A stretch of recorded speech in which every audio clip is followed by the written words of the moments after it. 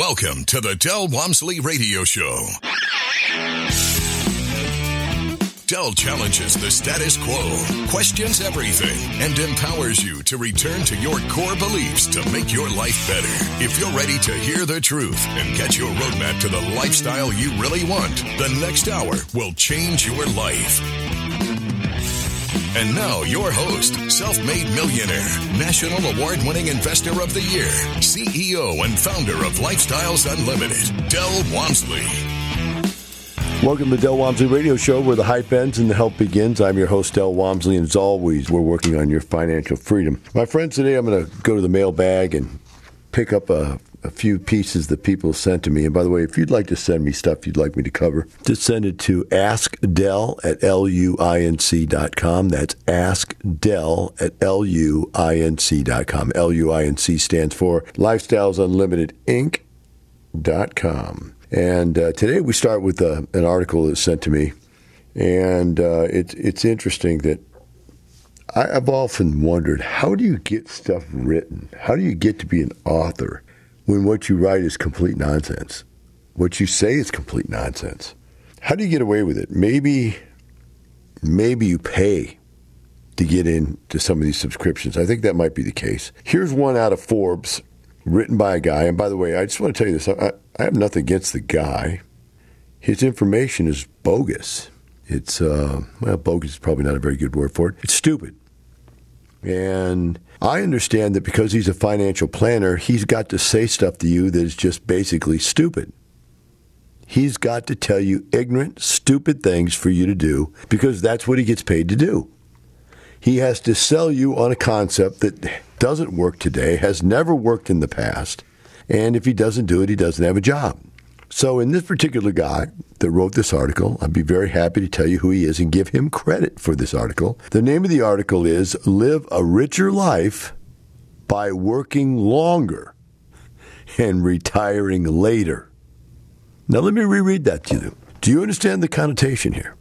You will live a richer life by working longer and retiring later. Now, if this was an article written by a psychologist or sociologist that was saying, really you need to be doing something in life, you need to be interested and have goals and whatever, I could see somebody that's a left lunatic nut saying something like that because they know they're going to work the rest of their life. They know everybody else is going to work the rest of their life, and they realize that you've got to rationalize it into something that you're acceptable to do. But that is just insanity. Because there's absolutely no reason you have to work for the rest of your life. That is a lie that they put up there for you. And how do I come to the conclusion it's a lie? Because for the last 30 years, we've retired tens of thousands of our members. Most of them do it within 2 to 5 years of starting. But the difference is, these people who write these articles, and by the way, I got to give this guy credit, his name is Andrew Rosen. These people who write these articles don't know how to retire. They themselves are not retired, and they themselves will probably never retire doing what they do. So let's start with the definition of retirement. In their mind, retirement is a pile of money. And they have some equation that they come up with that they teach them in school or when they finally get into business and they're working for some company, and some company's teaching them that, what you have to have is 7 times your net worth, or 7 times your annual earnings, or 10 times your annual earnings saved up, or 20 times your annual earnings, or whatever it is. You've got to have this pile of money. And the concept behind the pile of money is if you have enough money, if you have 10 years worth of income saved up, you can live 10 years longer. So if you retire late, 64, or in this guy's case, 75, 80 years of age, you've got enough money to last 10 years. That's their basic concept. Now, in this article, they try to legitimatize these concepts, this argument. And I'll read you the article. I'll give you their points. But I want you to understand that all their points are wrong. All their points make no sense at all once you understand what I know how to do, which is 2.5 years after I started investing in real estate, I retired at 34 years of age. Every single year after that, I've made more money. I've continued to make more money every year until I'm now 64 years old, 30 years later. 30 years later, my net worth has probably grown 100-fold. I don't know. I just made that number up, but it's anywhere from what I was worth $1 million to whatever I'm worth now, $100 million, whatever the two in between are. The reality of numbers, whatever you want to make them out to be, because you can count your net worth and your personal financial net worth in many different ways. So if you look at this thing and you say, why would anybody, if you know how to do what I did, do what they do? They're not financially successful. In fact, one of the things I've started doing in the last year or so is I've started every single person I see on TV now, I look up their net worth. You know, you got these richest housewives in the world and of this city and that city, whatever. You look them all up. And what blows my wife's mind is that we're worth more than they are. And I don't tell you that to impress you. I tell you that because you have to understand that everything you've been told about how to become wealthy is just their perception of that. And then you start with what is considered wealthy. Well, do you think working till you're 50, 60, 70 years of age is in any way, shape, or form a definition of wealth? If you are forced to continue to work, can you in any way, shape, or form be considered wealthy? Now, that's a big different story from a guy like Tillman Fertitta here in Houston, who owns tons and tons and tons of businesses. He's not retired. He never claimed to be retired. He gets up every single day and works hours, probably 6-7 days a week.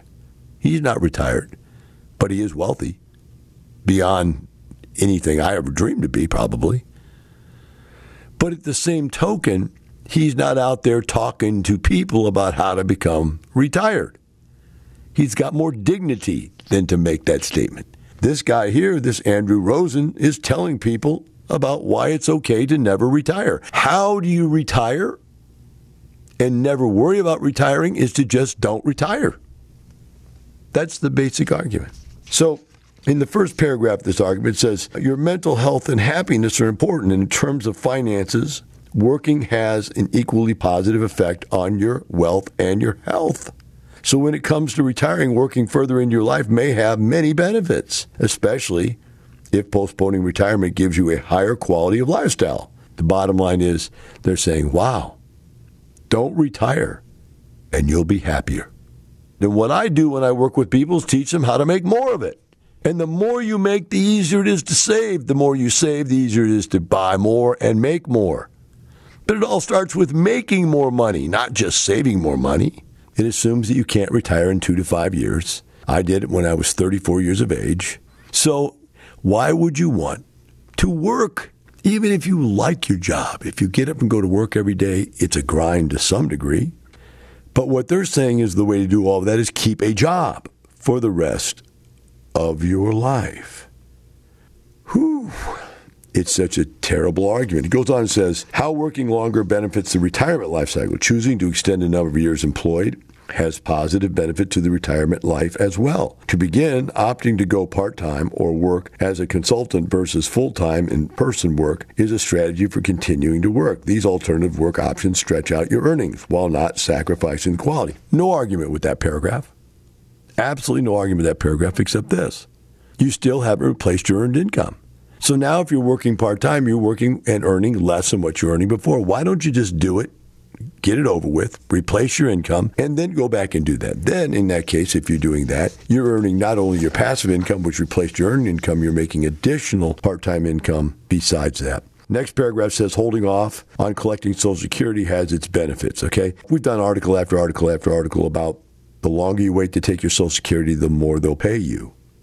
But again, the reason is because you're not getting the Social Security you're due. So if you don't take it now, you're giving that up. You're losing those earnings. And so if you wait, you'll get a larger amount at that time when you finally take it. But what is the problem with that? The problem with that is you're not taking Social Security. The problem with that is you're not retiring. Now remember, we're talking about 65 years of age and older. We're not talking about, well, we'll wait and not retire at 40 or 50. We're talking about not retiring at 65 or 70. Here's one they throw in. Financial planner throws this word. They have to get this word in their paragraph somewhere. It says diversifying your portfolio by working longer helps save. Strategic financial planner will share that retirement investments are subject to market volatility. Variable Annual growth means a well-balanced portfolio will grow approximately 3 out of every 4 years. Therefore, if you retire later, there's an opportunity for that savings to benefit from compound interest. Woo! Don't financial planners love to throw those words in, diversification? I call that diversification. Why do you diversify your investments? I'll tell you why. Because you don't know what's going to win, what's going to lose. If I knew something was going to lose or had the possibility of losing, I'd get out of it. I wouldn't stay in it. I only stay in things that I know are going to make me money. But if you don't know, and by the way, your financial planner nor this guy here absolutely know what's going to make you money and what's not, and what's going to fail. And 1 out of 4 years, it's all going to fail, according to this guy's article. So if any of you knew Andrew Rosen, if you know this gentleman, ask him, say, look, would you like to go and debate Del Walmsley live? I would love to debate him live. We'll put 500 to 1,000 people in the room, maybe 2,000 or 3,000 if he wants to go that big, and I'll debate him. And if at the end of the time the audience is not throwing rocks at him, I'll be surprised. Because his ideas are outdated, worn out ideas that don't work. They don't work for what? They don't work for you having a great life. Working longer and longer and longer is not going to give you a great life. All right, here's one. I like this. It's less risky to retire later as assets have time to mature. Well, obviously it's less risky. I mean, just think about this. Let's write an article. Yeah, Bob, let's make the point that it's less risky to retire later. Well, why would that be, Bob? Because, Bob, then you've worked longer, you've saved more money, and the assets you have had longer time to mature. Boy, you're brilliant, Bob. Yeah, I know, Bob. That's why we need to write an article, so someone can find out how brilliant we are. Going on, and I'd say, Del, why are you being so mean to this guy? Because I want you to understand how stupid these financial planners are. These guys that get smart come to me and figure out how to retire. They won't tell you that. In fact, at the Expo, I had a financial planner who has become successful, financially successful, rich, in fact. And he cried on stage. I mean, not tear balls, but he bottled up and looked like it was going to overflow. And then, because he realized he was teaching people what doesn't work and getting paid to do it. And now he's doing what does work and getting paid to himself to do it. And, by the way, he's also a syndicator, so he's taking other people with him in his deals, and they're making money. And I sat around a meal with him. We were at a table, and we had a bunch of people around, and they love him. They love him. He's being loved now instead of despised by people he tried to make work till they were 70 years old. Next one, hoarding money is a good thing for retirement. Another key benefit of working longer is that it allows you to save money the last few years very aggressively. If your mortgage is paid off, your children are gone, your loan is paid, you have less expenses, and you're probably in your highest earning years. Those are all good, valid points, by the way. Unfortunately, you're old, you're worn out, and it's too late to retire. Now more intel to build a better lifestyle from Del Walmsley. Let's go ahead and read this. It says, I started listening to the radio show maybe a year ago. It was just after I came to the great epiphany that if we, that's her and her husband, had never invested in real estate, my husband and I would have had a lot more fun. There it is. What a statement. Say, Del, why would you read something like that? You got to listen to this. Very important. Said, I was married in 77 and we bought our first house the same year. Before that, we fished, camped, at water skied, danced, and partied. We had fun. Now remember, I've always told you it's not the money, it's the lifestyle. It's about those things is why you want to have passive income. It's why you want to be financially free, so you can do those things. We'll be right back with the Del Walmsley Radio Show.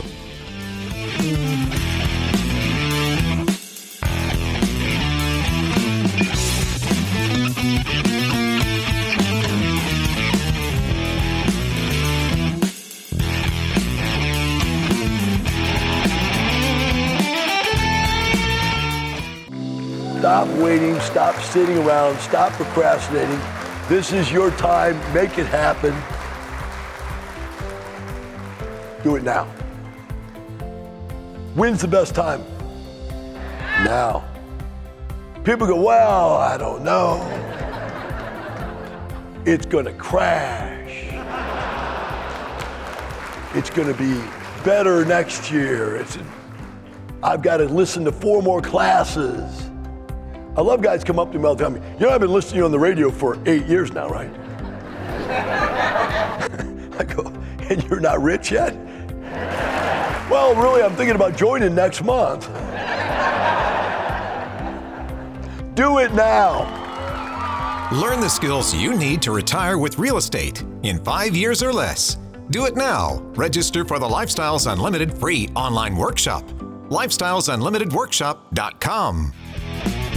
Welcome back. Now here's some more unconventional wisdom to set you free from the man on a mission to retire America, one person at a time, Del Walmsley.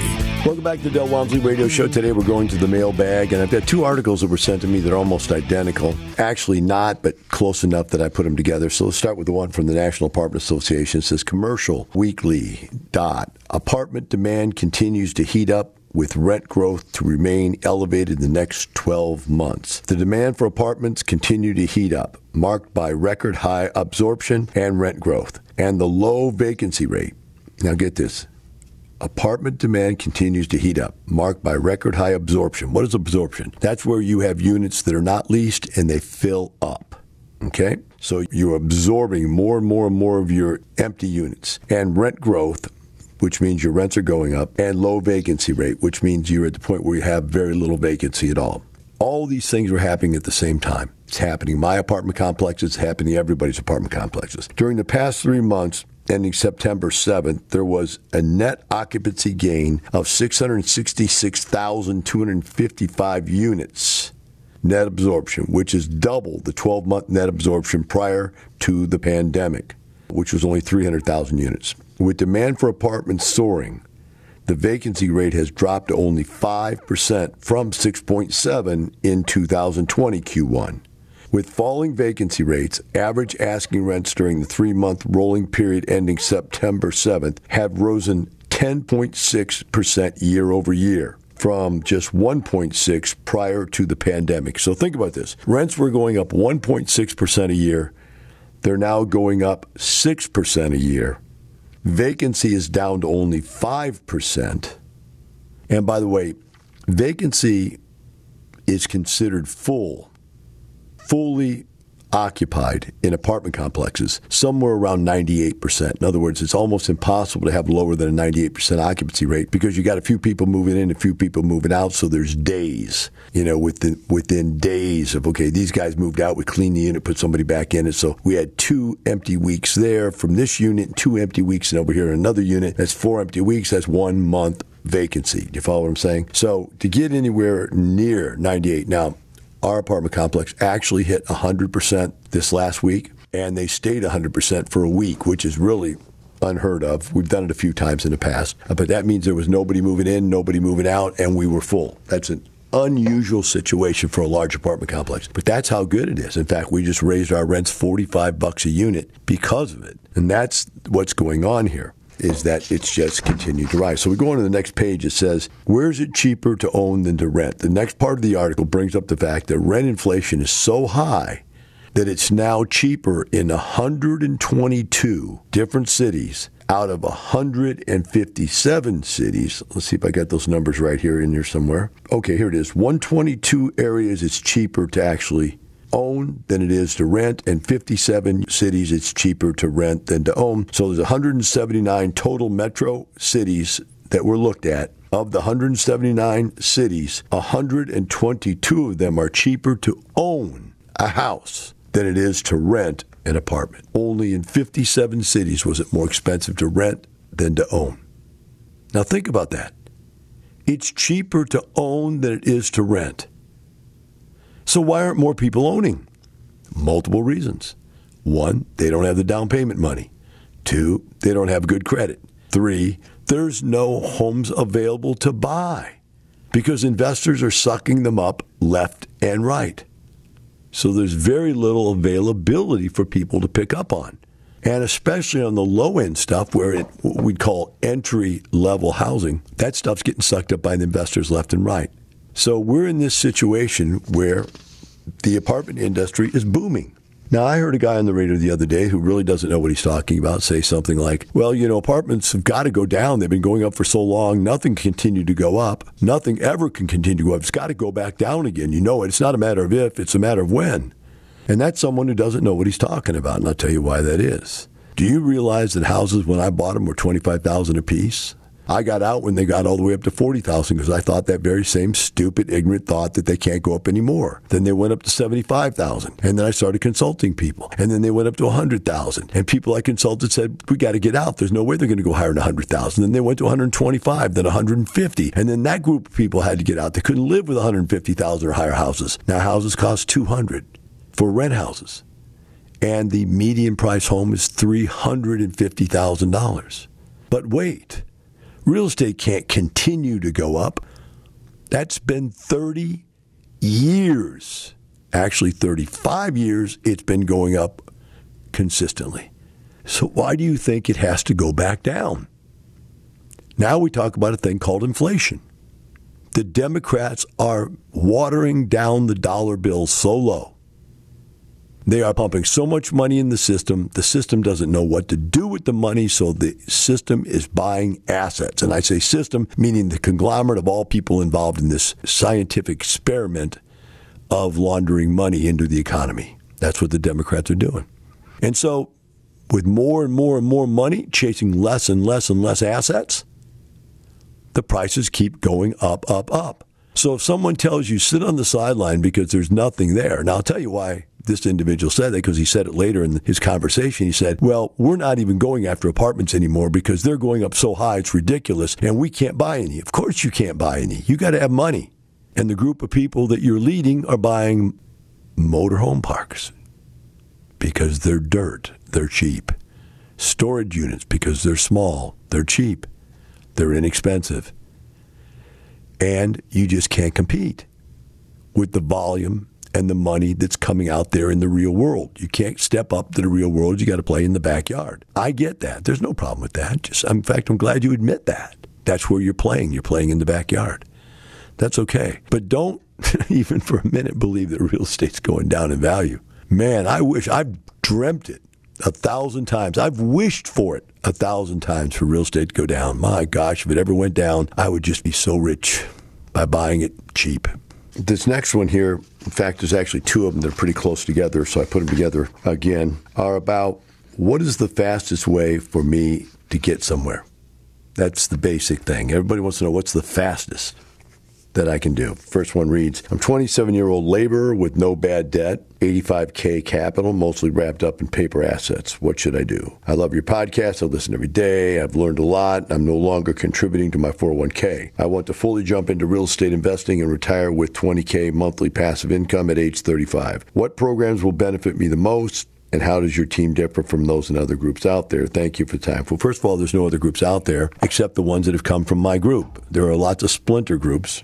And they've splintered off because they wanted to be able to do what they wanted to do, which means not follow our rules. Our rules allow for the fact that you have to be fair to your investors. They don't like that. They want to be able to take advantage of people. So they splinter off, start their own group, and try to get you to go there under the guise of giving you education when they're really just trying to get you to invest in their deals. They're really not teaching you how to do the deals. They're doing the deals. So be careful when you look at these other groups. Many and or most of them are derivatives, people that we've either kicked out of our group or left because they didn't want to follow the rules. Now, let's talk about what's the fastest way to get there. I got one more here, and I'm going to read and I'll answer them together. My wife and I are PIG members, and LUI have invested passively in 6 deals since February 2020 and looking for more. We love the investment model, roadmap, financial freedom, and the white paper ethics surrounding it. The ethics of this thing I was talking about, nobody wants to follow. Thankful to be a part of the group. We have a couple of relatives closer to retirement age than we are who are looking for a retire in 5 years or less. They're also interested in attending the 2-day. In your opinion, and in this market, what is the most efficient way for someone to replace $8K of monthly take-home pay with approximately $300,000 of liquidity? Well,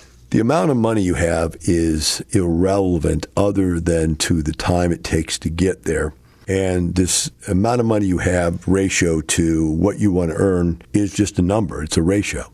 And so when our deals were at their greatest, when we were in 2008, 2009, we were stealing stuff 10 cents on the dollar. We were making 300% and 400% return a year. Now we're probably making more like a net of 30% per year in overall return.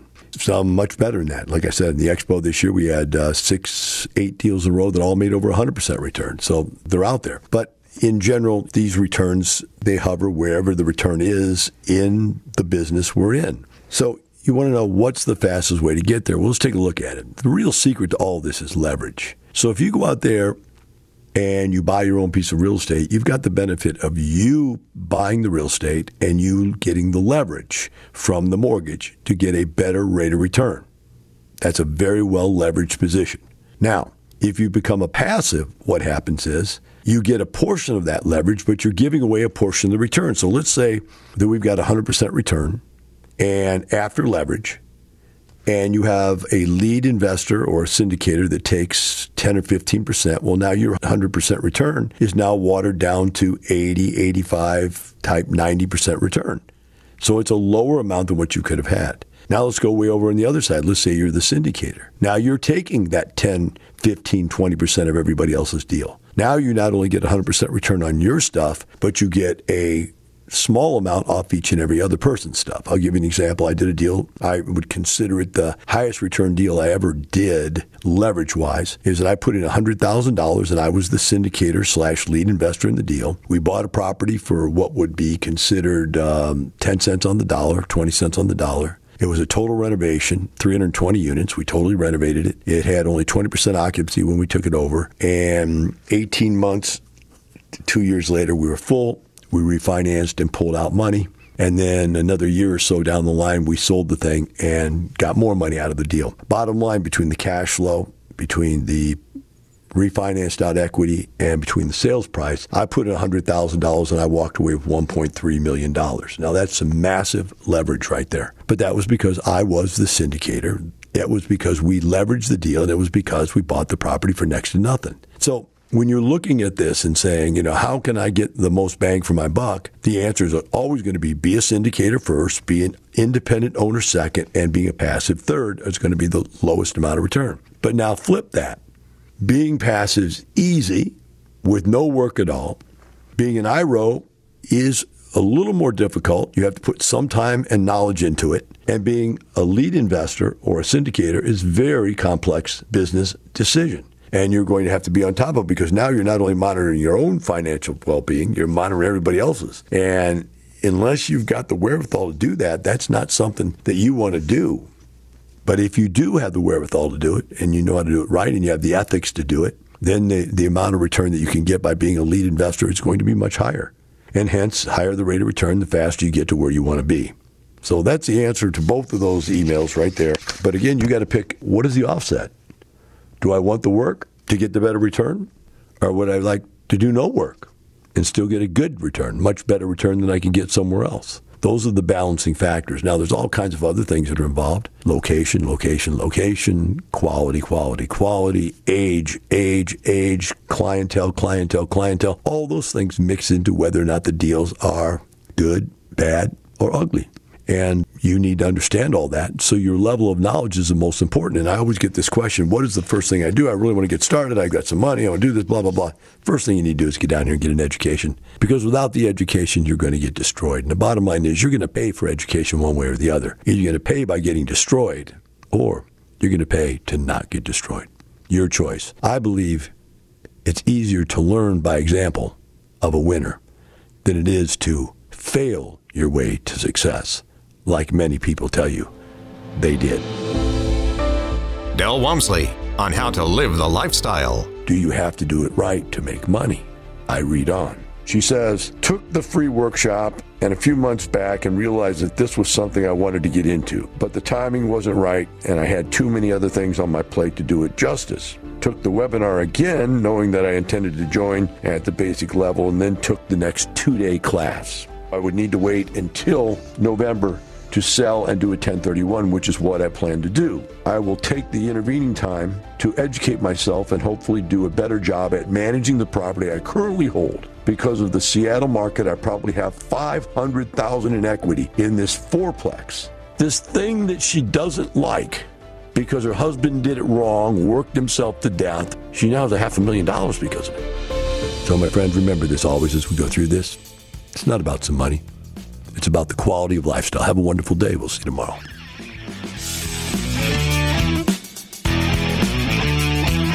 for listening to the Del Walmsley Radio Show, teaching you the opposite of everything you've been taught so you can obtain the results you've never obtained. Join us 7 days a week. Can't get enough? Visit DelOnTheRadio.com to listen to the Del Walmsley Radio Show, access past show podcasts, and join the conversation.